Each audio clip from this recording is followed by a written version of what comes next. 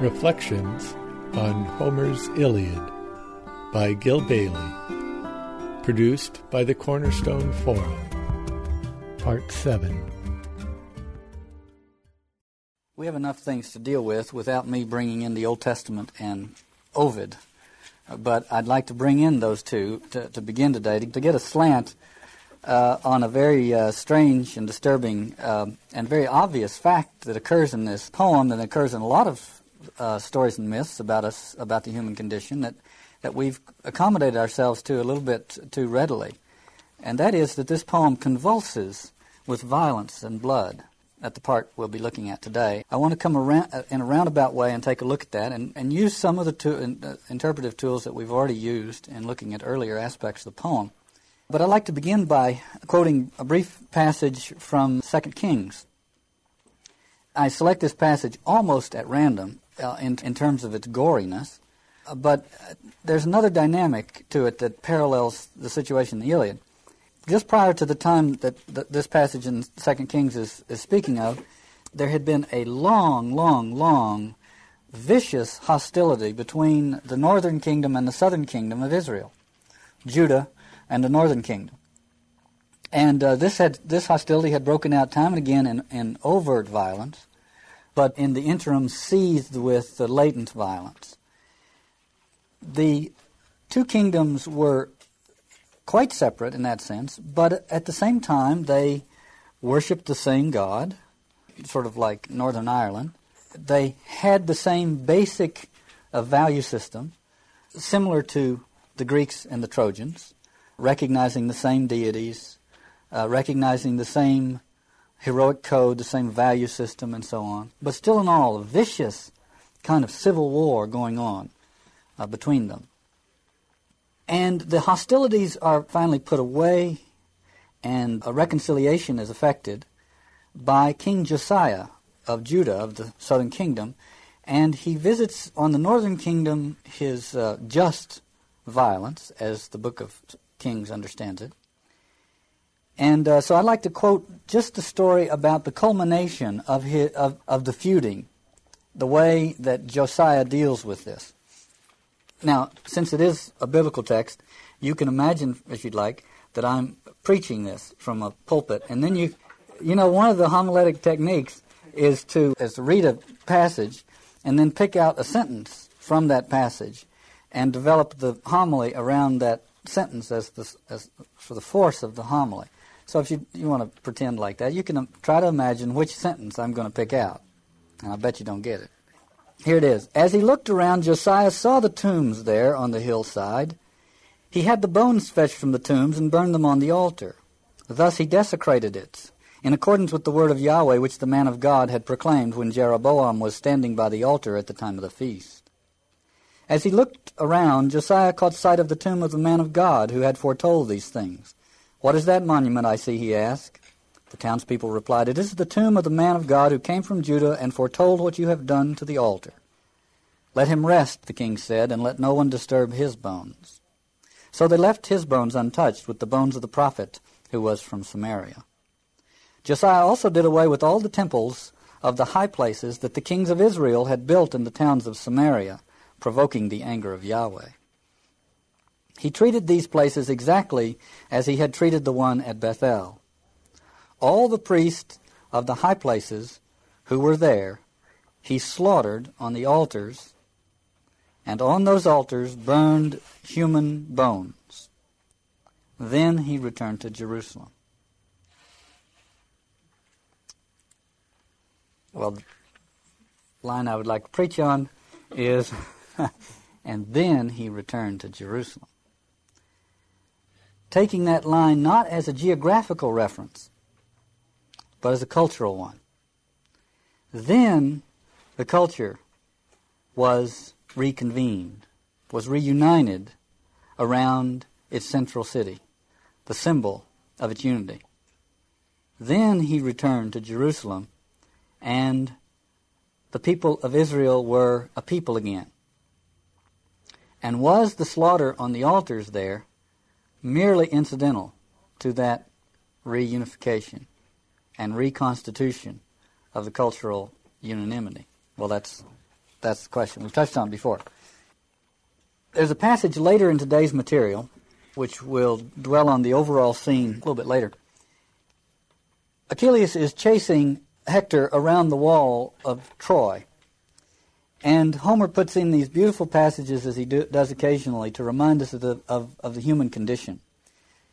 And in that place he says this: they passed the lookout point, the wild fig tree with wind in all its leaves, then veered away along the curving wagon road and came to where the double fountains well, the source of eddying Scamander. That's the river on the plains of Troy.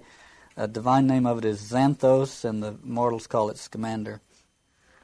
To a double fountain they passed there, the source of the Scamander. We have just learned, by the way, just prior to this, the Scamander has become a blood river.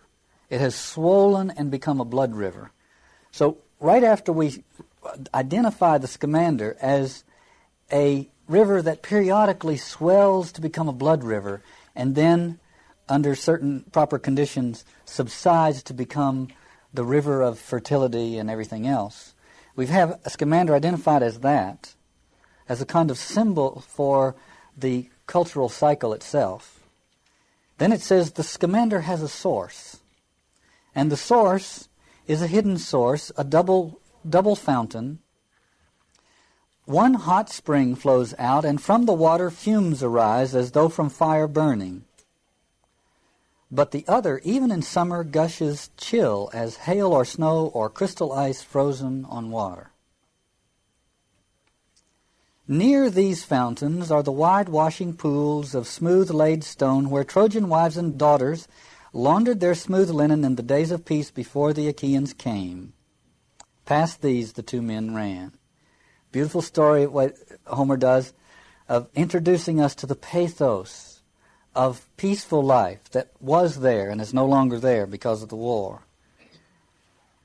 But notice the wives and daughters washing by the stream, downstream, much downstream from this more disturbing and paradoxical source. Downstream from that source, domesticity takes place. Ordinary cultural life, daily life takes place. Peaceful, placid, daily activities take place. At the source of that stream is a hidden, chthonic, perplexing source of both things. Source of, if you will allow me, by the way, fire is always associated in this poem with war, and one of these is hot as fire is, like fire burning, and one is cool and pleasant. This source, this hidden source, this double source of the cultural river, which has just swollen into blood and then subsided, is a source of both peace and war, both a source of the blessings and a source of the curse. What if we were to discover that peace and war have the same source? That would be a troubling discovery, wouldn't it? A certain kind of peace now, a certain kind of peace. What passes for peace?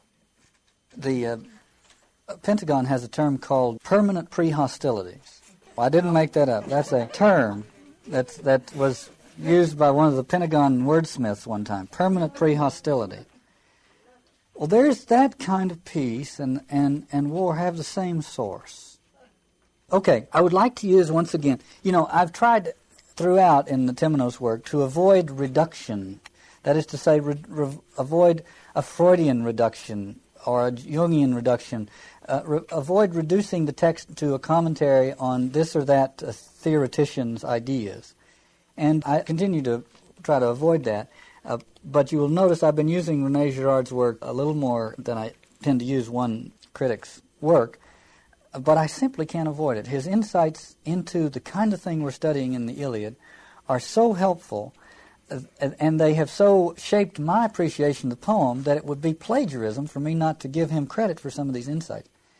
So I want to review for a second a basic premise of Girard's work, which is behind a great deal of scholarship on his part. The premise is that cultures are founded on a generative or foundational act of violence, a murder or a purge or a persecution, a bloodletting, which is immediately and thereafter continually sublimated by the mythological layers as the story is retold and made to fit into more moral sensibility.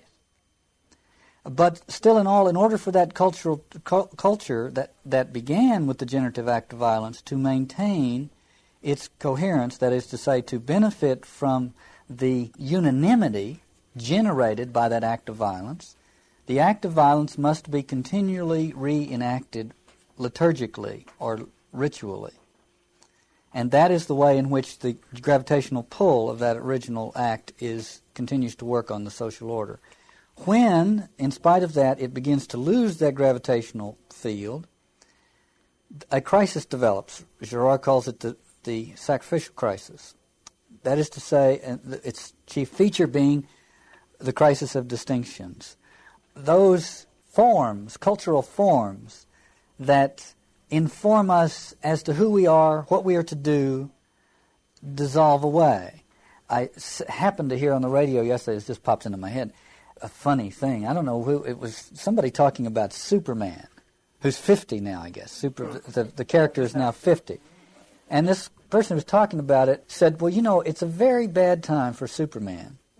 Because when Superman first came on the scene, it was absolutely clear what the perfect American hero should do.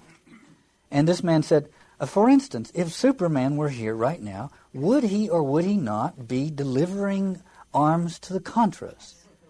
He said, it's a bad time for Superman because we simply don't know the answer to these questions. Well, that is a symptom of the decay of distinctions. A confusion begins to set in. The culture begins to be at odds with itself. And we lose a sense of distinctions. Andy Warhol said, we're now in an age where everybody gets to be famous for 15 minutes. That's a symptom of that. The witches at the beginning of Macbeth say, fair is foul and foul is fair. At the beginning of Hamlet, something is rotten in the state of Denmark. Some kind of the symptom, the perennial symptom of the problem is, quote, the old standards aren't being adhered to. And then the social organism begins to grope unconsciously for the locale of the problem and for someone or something or some group of people who represent that problem, who can then be purged from the community in one way or another. Now, in the passage I just quoted from the Iliad, it had to do with the source, a cultural source which was a stream. There's another story about that, and that's the Ovid story, and it's the story about Cadmus. Cadmus is a city founder, and we're interested now in foundational acts of violence that give rise to cultural forms. And so Cadmus is the founder of Thebes. And here's the story from Ovid of how it came to be. An ancient wood to spoilers acts unknown. By the way, this is the A.E. Watts translation. An ancient wood to spoilers acts unknown. That is to say, something primordial. This is before any consciousness is brought to bear on this thing. So we're getting a picture of the primordial thing itself.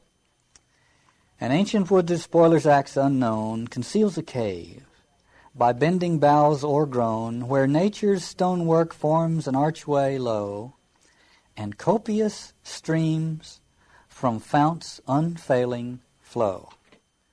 So we have another source of these streams. Deep in this haunt, a snake of Mars lived there. Mars, the god of war. A snake of Mars. This is really a dragon. And now listen to how the snake of Mars is described in its primordial, chthonic, hidden form. A golden-crested beauty, past compare, with venom-bloated bulk and eyes aglow. Now compare those two images. A golden-crested beauty past compare, with venom-bloated bulk and eyes aglow. Unconsciously, the blessings and the disasters have the same source. The peace and the war has the same source. Not the peace that passes understanding, but the peace that covers its source event in mystifications. And then he goes on, Ovid goes on, and three forked tongue and teeth in triple row, living on the corpses of dead bodies. Within the wood, he, Cadmus, sees the snake in sprawling conquest on the dead, licking their loathsome wounds with lips blood red. Do we need to know what this snake of Mars is eating, is feeding on? Cadmus strikes the dragon with his weapon. Angry by nature, angry now with cause, instead of the dragon. And he's now that he's wounded, while reeks his mouth like Styx, the river of hell, what issues there with black miasma taints the poisoned air. It's like the ink that the octopus puts out. The air is filled with this mystification. And Cadmus kills the dragon. Well, that's nice, that's good. Now, while the victor's measuring eye surveyed the vanquished foe in all his length displayed, he heard a voice that spoke a sudden word. The source was hidden, yet the speech was heard. Agenor's son, that shape which now you view, yourself shall be, so men shall gaze on you. He shook with fear, his sense and color fled, his hair stood stiff on end with icy dread. But Pallas Athena, see, descending from the sky with counsel and encouragement is nigh, and bids him stir the soil and sow beneath seeds of a future race, the serpent's teeth. So tracing furrows with the plough pressed firm he sows as bid the teeth, the mortal germ, soon past belief, some impulse moves the rows, and from the furrows first a spear point shows. Then helms appear, nodding with painted crest, then shoulders rise to view, then plated breast, then arms with weighty tools of war, and then the full-grown crop, a bucklered breed of men. So now the dragon is dismembered and manifold and is now a army. Cadmus by now was arming in surprise to see, as he supposed, fresh foes arise. When, "Stay," one shouted from the earth-born brood. "Keep your sword, hold off from civil feud." Then, while the speaker laid one brother low, he took at longer range another's blow, and he that slew him drew not longer breath, but shared himself his short-lived brother's death. Civil war between the troops. And as through all the band the bloodlust spread, the new-raised host by mutual hands fell dead. Now while, still warm, these warriors of a day were writhing on their mother's reddened clay, from all the host were 5 survivors found. And one, Echeion, flung his arms to ground, and warned by Pallas, urged that strife should cease. And with his brethren made a pact of peace, and soon the Tyrian exile had their aid to found his city as Apollo bade. So there's the founding of the city. And Josiah returned to Jerusalem. Okay, we don't have time to comment on all the interesting details in that story, except to say that it is a dark and chthonic and Janus-faced origin of cultural life, that dragon's lair. And that it has to do with overcoming what is, in the first instance, an episode of reciprocal violence. Okay. In Book 20 of the Iliad, all hell breaks loose. Zeus finally says, Zeus, who has been more or less keeping the lid on things by keeping the deities reined in, finally says to them, you may all go down and take whatever side you'd like. And the text says, Zeus says in the text, go into action, side with men of Troy or with Achaeans, as each has a mind to do. And then the text goes on to say, Lord Zeus fell silent then, but kindled bitter war. All the gods now have the okay to enter the fray with all their might. Athena shrieked, and her adversary Ares yelled across from her. The gods have always, in this poem, sponsored the violence. But now it is absolutely out in the open. The deities are sponsoring the carnage. But this is something that has been there all along, only now it's simply run amok. In his study of Homer, Mark Edwards, who wrote a book called Homer, the Poet of the Iliad, midway in his book makes this simple point in one of his studies. Always be the best and superior to others. This sums up the heroic code. Everybody, at this point in the poem, is now at each other's throats in a very vicious way, and of course Achilles is the representative example. But the hostility has been incubating all the while. It incubates in human societies all the time. The heroic code, like our own cultural code, is premised on a certain tolerable amount of constant competition. What keeps the competition from breaking out into open hostility is the existence of universally accepted cultural standards, distinctions. We can be competitive to this degree, but not more, because then it threatens a culture to which, if it stays below that threshold, it is a benign force. Some think even a beneficial force.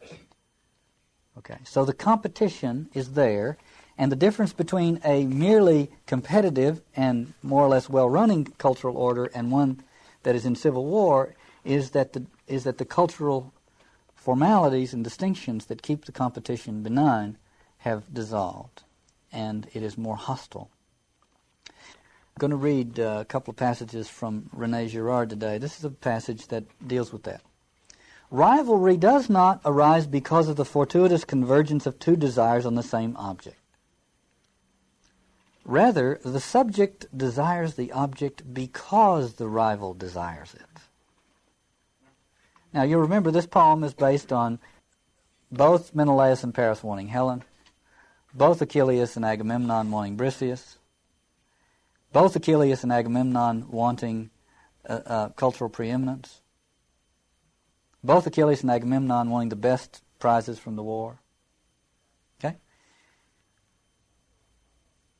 Rivalry does not arise because of the fortuitous convergence of two desires on a single object. Rather, the subject desires the object because the rival desires it. In desiring an object, the rival alerts the subject to the desirability of the object.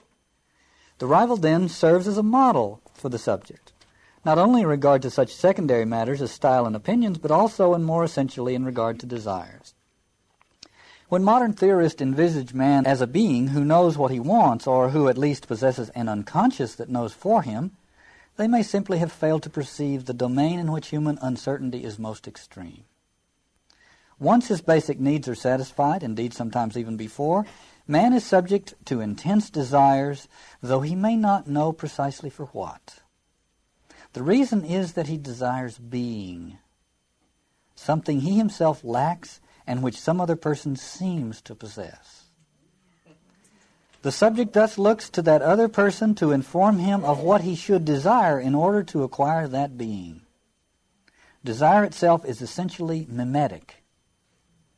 That is to say, it's imitative, directed toward an object desired by the model. This is no news to Madison Avenue, is it not? The mimetic quality of childhood desire is universally recognized. adult desire is virtually identical, except that, most strikingly in our own culture, the adult is generally ashamed to imitate others for fear of revealing his lack of being.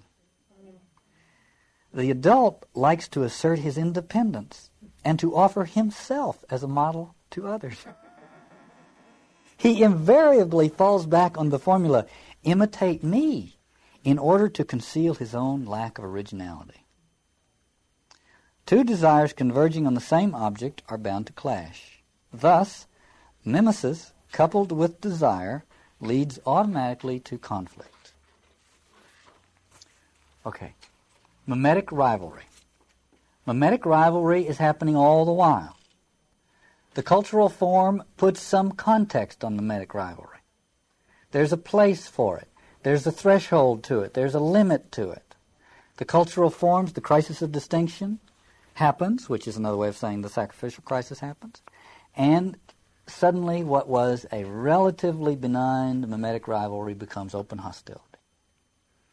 Exactly what happened with Achilles and Agamemnon over Briseis and over the prizes that Agamemnon brings back from the war.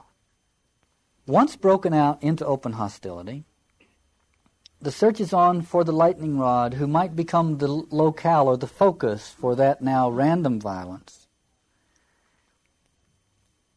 One who could be eliminated with the violence and therefore restore some kind of order. One of the natural candidates for that role would be the source of violence. In this poem, the source of wrath. One of the obvious candidates for the person who will personify the problem of a threatening violence is Achilles. He is in fact the source of it. And there is in this text a couple of places, and I want to read one, where we see the text almost opens up for us to see that possibility. It's sublimated, that Achilles might be the sacrificial victim. The text almost opens up for us to see that possibility. It's sublimated, that Achilles might be the sacrificial victim. Achilles, in the midst of his Aristia, which we're witnessing in this part of the poem, is described in the following way. Achilles now came up like a fierce lion that a whole countryside is out to kill. He comes heedless at first, but when some yeoman puts a spear into him, he gapes and crouches, foam on his fangs, his mighty heart within him groans as he lashes both flanks with his tail, urging his valor on to fight. He glares and bounds ahead, hoping to make a kill or else himself perish in the tumult. That was the way Achilles' heart and spirit drove him to meet Aeneas. A little image here that Achilles is hunted by everyone. Everyone is out to kill him. It's hinted at and then sublimated. He cannot be sacrificed. He is the main military machine for the Greek side. He is too essential to the immediate cause at hand to be the sacrificial victim. Someone else will have to be found who can be sacrificed. Someone, however, who carries the mark of Achilles. The mark of Achilles is his armor. Who carries it? Hector. That will work fine. That will do. But notice, it could go either way. That's the point. It's a very fragile, volatile, and electric situation. The way a mob can suddenly turn and go in a different direction. The locus of this violence that is to be surgically removed could at any moment rebound on Achilles. We've been talking, this poem's all about glory. So much of this is about winning glory. The word glory is kudos. Achilles is awed, is held in awe by his contemporaries for his power. This is in the context in which mimetic rivalry is functioning. Part of that awe, or another aspect of that awe in which Achilles is held, is an unconscious resentment. Because he is, though goddess-born, still immortal, and therefore still in the competitive mix. So he is held in awe but there is an unconscious resentment as well. Now, he can keep that resentment sublimated and keep the awe totally dominant by continually reasserting his kudos, his glory. If he were to be wounded, to falter, to look like he's losing his power, then things could turn like that, and he could be the scapegoat. Because he is really he's closer to the source of the problem than anybody else in the Greek camp. In order to keep it from rebounding on him, he has to continually reassert the kudos. How does he reassert the kudos? Here is a very telling episode. This is Achilles in the midst of slaughter. Like oxen treading barley on a threshold floor, the sharp-hooved horses of Achilles just so crushed dead men and shield. His axle-tree was splashed with blood, so was his chariot rail, with drops thrown up by wheels and horses' hooves. And Peleus' son kept riding for his glory, kudos, staining his powerful arms with mire and blood. That's where kudos comes from.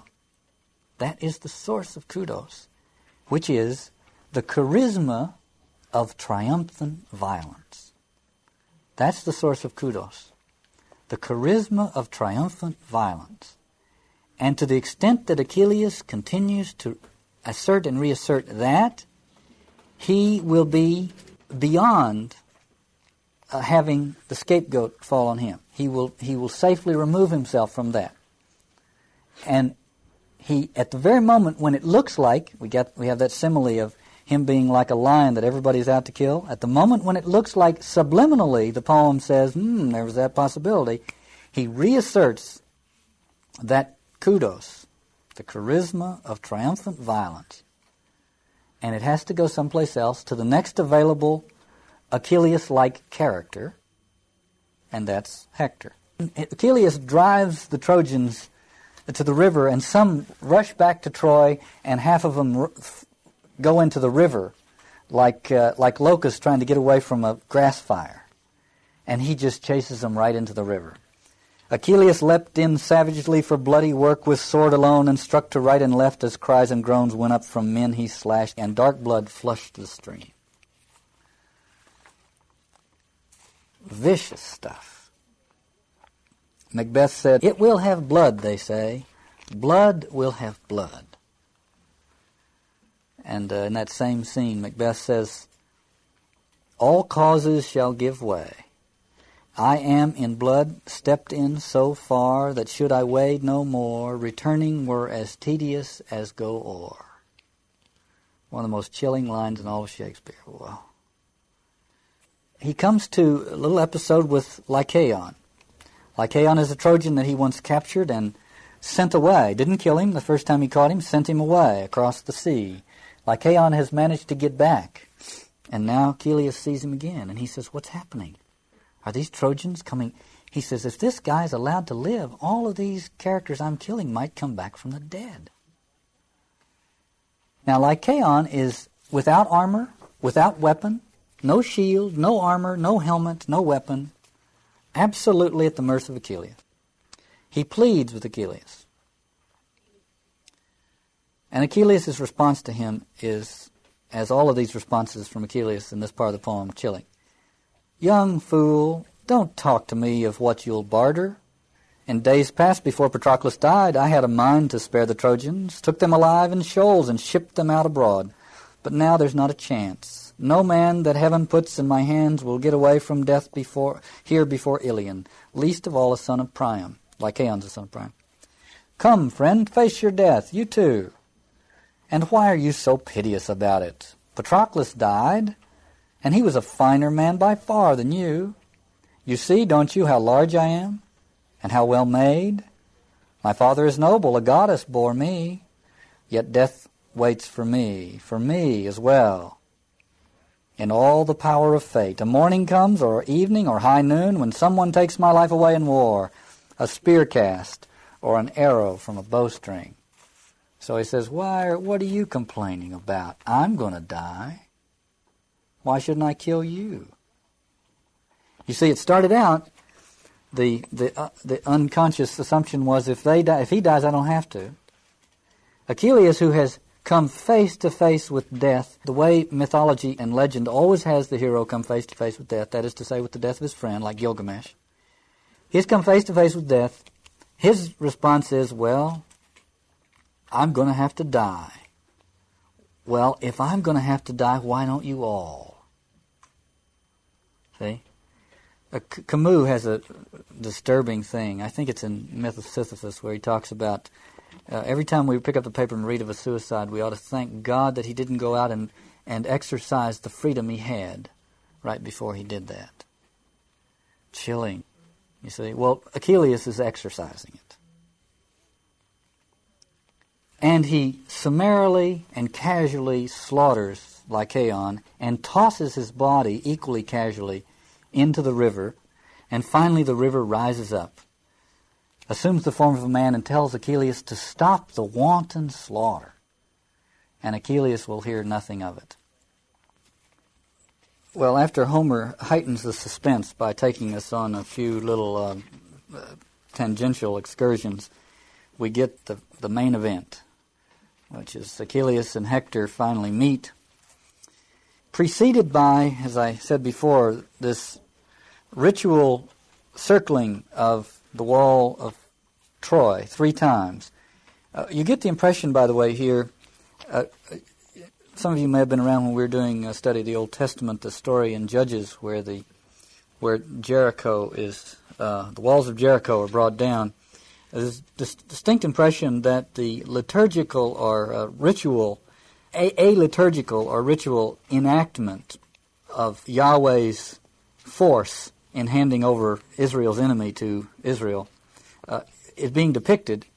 The ritual precedes the historical story of Jericho, so that when they go to the historical story, they overlay it with a ritual, so that the fall of the walls of Jericho seems like a ritual that a sort of ancient docudrama, where history and ritual are combined. Well, likewise here, they circle the walls 3 times, which is the magic preliminary number, and then they meet on the 4th circling.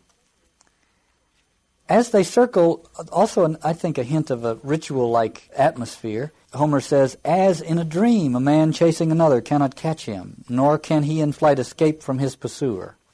That's how it was. It was like a dream that was going on. So it heightens the sense of, the ritual sense of things. The 4th time around, Zeus holds up his golden scale, Achilles and Hector's side goes down. And Athena therefore gets to go take her part in this, of course, which would be the part of Achilles' side.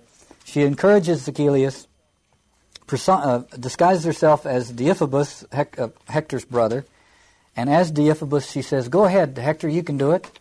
And Hector feels that maybe he can. And then, of course, when he gets disarmed, he turns to Deiphobus asking for Deiphobus to give him his arms, and Deiphobus, who is really Athena, has long gone, and he's left there on his own. Before it begins, remember now this, one of the symptoms of the cultural disorder that results in this is that all the forms have gone. So there have been several other duels in the poem, but they have been duels that have been provided with ritual forms. That is to say, agreements about who's going to fight and what the terms are and what will happen when it's over and what will be done with the corpses and with the armor and so on and so forth. This is one where there are no rules, and that too is a symptom of the crisis. And Hector, who still has psychologically those rules as part of his mentality, he is still a domesticated person, a civilized person. He says to Achilles, let's have some ground rules. If Zeus allows me to kill you, I will take your armor, but I will return your body for decent burial. I would ask that you do the same. Achilles glares at Hector and says, Hector, I'll have no talk of pacts with you, forever unforgiven as you are. As between men and lions there are none, no concord between wolves and sheep, but all hold one another hateful through and through. No agreement. We are totally different species.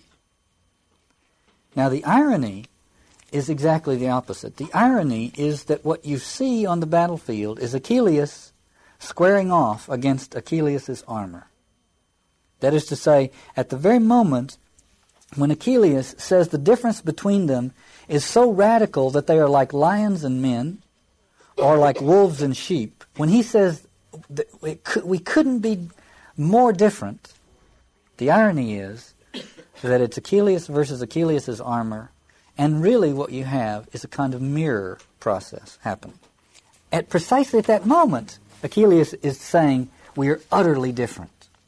Here's what Girard says about a similar situation. The antagonists caught up in the sacrificial crisis invariably believe themselves separated by insurmountable differences. In reality, however, these differences gradually wear away. Everywhere we now encounter the same desire, the same antagonism, the same strategies, the same illusion of rigid differentiation within a pattern of ever-expanding uniformity. A grim facts of superpower life. Girard goes on. As the crisis grows more acute, the community members are transformed into twins, matching images of violence. I would be tempted to say that they are each doubles of the other. If violence is a great leveler of men and everybody becomes the double or twin of his antagonist, it seems to follow that all the doubles are identical and that anyone can, at any given moment, become the double of all the others, that is, the sole object of universal oppression and hatred. You see the stages in which it happens? First of all, there is that division of everybody into their double, their antagonist. And then that is simply a preparatory stage to that recrystallization of the cultural field in which suddenly one person becomes the double for everybody, representing all the hostility for everybody. And that's what's happening here. We're seeing the end of stage one and the beginning of stage two with Achilles and Hector glaring at one another, and then we realize that Hector is wearing Achilles' armor. And now all the focus is going to come onto Hector. Hector begs for his life,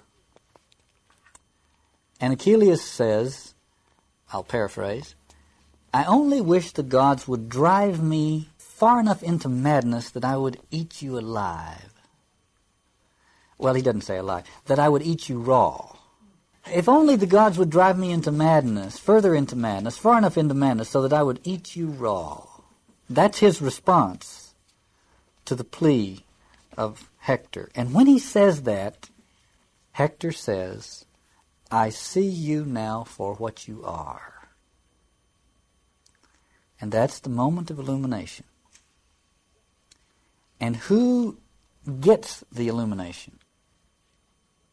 The victim. The victim. And he gets it for that brief moment right before he's killed.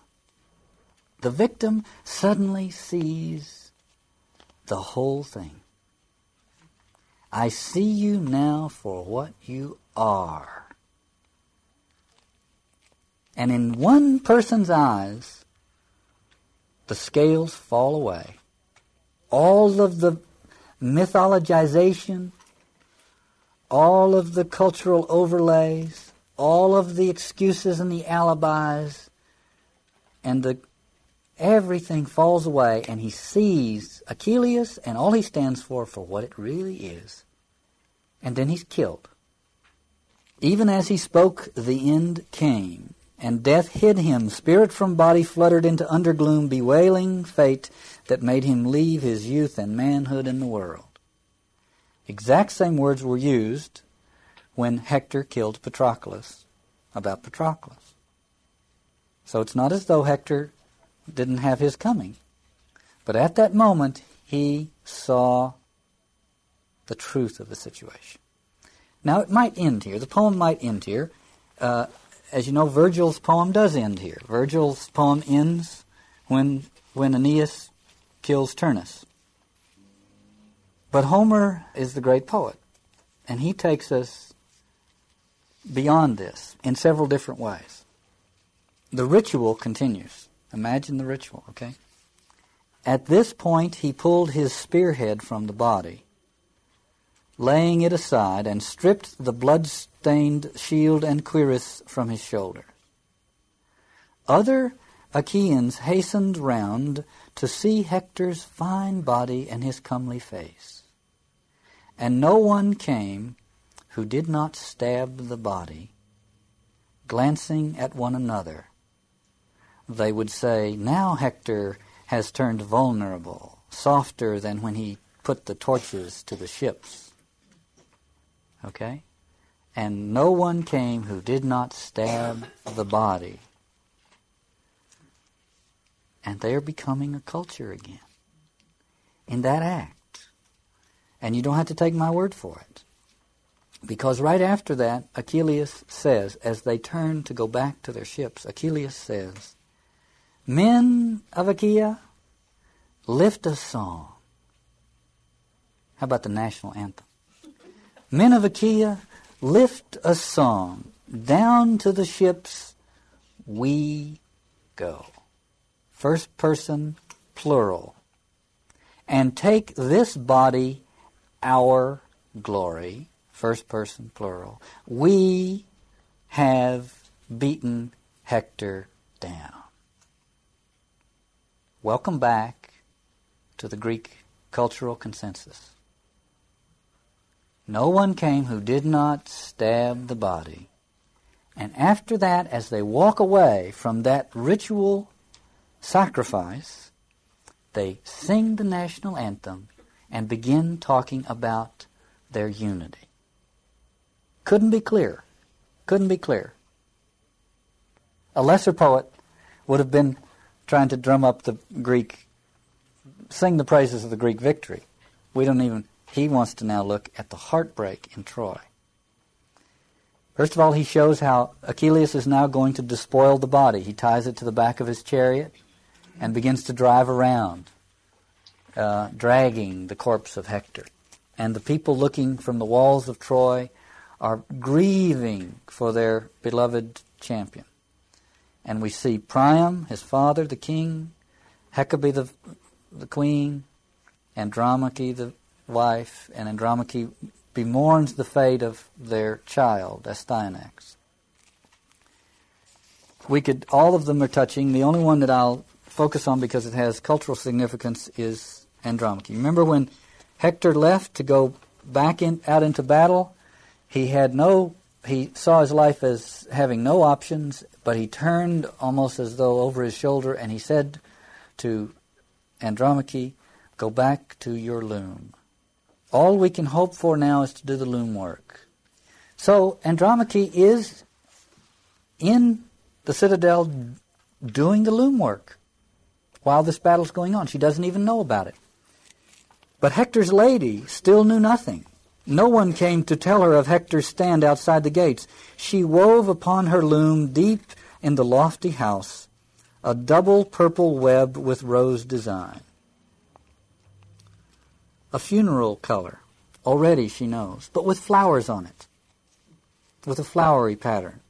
And that's the Andromache who is the source of cultural hope. She's the one who, earlier on in Book 6, it said, laughed through her tears. That capacity to understand the pathos and still have some hope for the situation. She wove a double purple web with rose design. Calling her maids-in-waiting, she ordered a big cauldron on a tripod set on the hearth fire to provide a bath for Hector when he came home from the fight. Poor wife. How far removed from baths he was, she could not know. As at Achilles' hands, Athena brought him down. Then from the tower she heard a wailing and a distant moan. Her knees shook, and she let her shuttle fall. It's a very powerful moment in the poem, I think. She let her shuttle fall. In this poem, we're not allowed to see the fall of Troy, but after that line, we don't need to. And she let her shuttle fall. Now, I think it was Tom Paine. Some of you stout-hearted may correct me on this. I think it was Tom Paine who said the tree of liberty has to be watered with the blood of tyrants, periodically watered with the blood of tyrants. Now that's a variant on an ancient and scandalous and sternly repressed fact of cultural life. It is one, by the way, which has a legitimating moral camouflage. It's the tyrant's blood, you see, that we water this tree of liberty with. We keep the cultural order together by choosing the right victim. But you can now see that statement as simply a more modern version of the old story. The cycle is, it begins with the lack of being, which gives rise to mimetic rivalry, which is fine if there are some cultural limitations put on that. But before they exist, or once they disappear, and the conventionalized patterns that hold them in check dissolve, consensus breaks down, a crisis of distinctions, the sacrificial crisis, and the tribe or cultural order begins unconsciously to search for the cathartic event, for the victim who will be the focus of that event. And then it is only, ironically, the victim at that last moment who can see the pattern for what it is. Hector says, "Now I see you for what you are." And it is only the victim at that last moment who has the power to reveal it for what it is,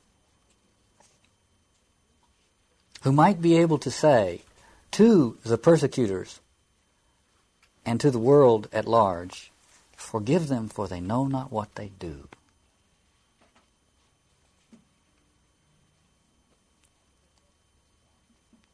And then we might take up that comment as the beginning challenge of a whole new phase of human self-understanding. What is it we have been doing? If all the distinctions are dissolving, and you have a victim who can see it for what it is and say, "Forgive them, for they know not what they do," at that moment, the last distinction falls. And that is the distinction between the victim and the victor. And then you've entered a whole new cosmos. You've come out of that cave. And you're into another world. And in the Gospel of John, Jesus says, "I'm about to be lifted up." And his reference is to that story. This is too much to go into today, but it's a reference to that story in the Old Testament where Moses holds up the bronze serpent, the replica of the serpent that's killing him. See? This is the source of the disaster, the plague, the death that has been bronzed and put on a pole. And when they look at that bronze serpent, they're healed. And the Gospel of John says, the crucifixion is going to be a lifting up so that will become the visual mantra for the human race in its gradual awakening about who it is and what it's up to. And also the sign of contradiction and the sign of a world released from that constant dynamic of master and slave, victor and vanquished. That final one falls, and a whole new thing opens out. You know, Northrop Frye says the apocalypse, the suddenly, the whole world ends. He says the apocalypse, it happens at that moment when the distinction between the master and the slave dissolves. And the world, quote-unquote world, meaning culture world, collapses. And one is then standing in the new light.